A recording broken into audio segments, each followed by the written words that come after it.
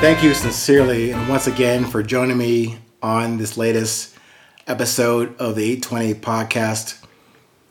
I hope to tease out in each episode a word or phrase distilled from the book, Resilience, the Beauty of Presence, so that instead of reading or reciting something from the book, giving you snippets or scenarios or pieces of the message that might intrigue you to buy the book, read the book, or maybe even engage me for a more personal, direct way on the podcast, 820podcast.com, for us to have further discussions. Anyway, today's topic is purpose.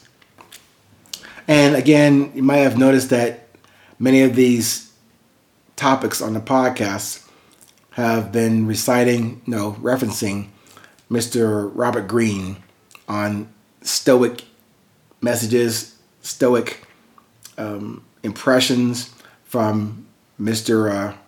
Marcus Aurelius, from a great Greek philosopher from back in the day. So today is in that same vein. Let me read this to you. And this is from, I think, citing not just Mr. Greene, Ryan Holiday, who also does a daily Stoic YouTube podcast, even travels worldwide on the subject about Stoicism. But he said this: it would be the great Robert Greene, the author of 48 Laws of Power and Mastery, who would make the connection between these brilliant ideas. Robert describes amor fati as a power so immense that's almost hard to fathom. You feel that everything happens for a purpose and that it is up to you to make this purpose something positive and active. I'll end that quote there. But that last part, if everything happens for a purpose, then it's up to us to make that purpose positive and active. I would say simply, it should agitate your awareness to act. Yeah, become aware of something, then the other side of it is to act. Do something. And before I close out that introduction from Mr. Greene and Mr. Holiday on the Stoic statements, one of the images from the Stoic profession or Stoic conversations from Mr. Greene or Mr. Holiday, one of the images on the coins, the Stoic coins, is a flame. And that flame came from Marcus Aurelius's timeless wisdom. And in that, it's summarized by a flame. A blazing fire makes flame and brightness out of everything that's thrown into it. Yeah, fire can be quite disastrous and destructive. But as we all know, from pressure on diamonds and gold, it's a refining process as well. So while fire applied to your body inadvertently probably will hurt, but that other burning fire, the one inside of you at your heart, and the inspiration in your mind that you can see and can be that shining light from within you, yes, to others to follow you or to emulate you, maybe even venerate you. But maybe that light helps you to see where you're going, can guide you on that journey, because many times that journey is a one-man show or one-woman show. Light can help to see that direction. I say it to say, you are that flame. You are that brightness, the light that illuminates, that can show you who and what you are. Open your eyes, your soul, and your mind to that internal light. Yes, you can hide behind and duck into the dark corners and alleys for safety and for your ego. Or you can choose to accept the brightness within you. And that exposes your perfect to you and to others. Did I say perfect? Yeah, I did.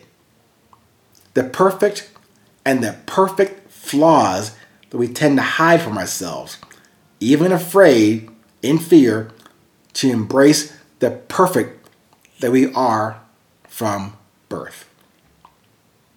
Our limited time on this earth and these 500 seconds we have today, remember to address and confirm your purpose.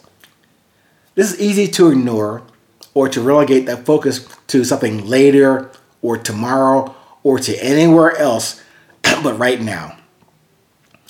No, you don't have to spin and agonize over what you feel you may have missed or that you don't have. But you do have a purpose and reason to exist here. But also what insisted that you exist here, what inspired your presence here? That's a question you have to ask that of yourself. And sorry, I cannot give you the answer. I only suggest that you ask yourself that question and observe what you feel, what you sense in your being, in your heart and mind when you form that question. Easy or not, we each have a life to live and a purpose to give, to share. I don't think that any of us come into this world to confuse or to create chaos. Yes, many of us do that. I just propose that we did not do that intentionally or from the original design of our intent. Somewhere shortly after birth, our resilience of courage, that humility and confidence, they got overwhelmed by the vanity thing, the ego and the fear parts. That easy street called vanity seemed to reward us more directly and immediately than that narrow, high path called courage.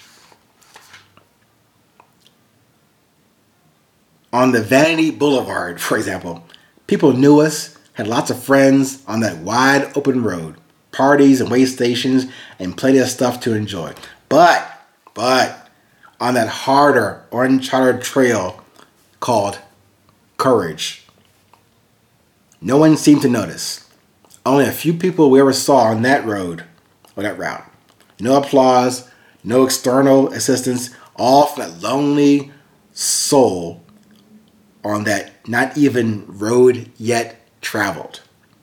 That confidence and humility, that courage to continue on that path required diligence, commitment, resilience to proceed, not to win per se, but to deliver on your purpose, to deliver to yourself, then to others, to this now, to and through the end.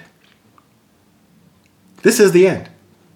Anyway, if you need more on this subject, this topic, or resilience itself, please head over to the 820podcast.com. Until we meet there, stay present, stay current. It's always 820.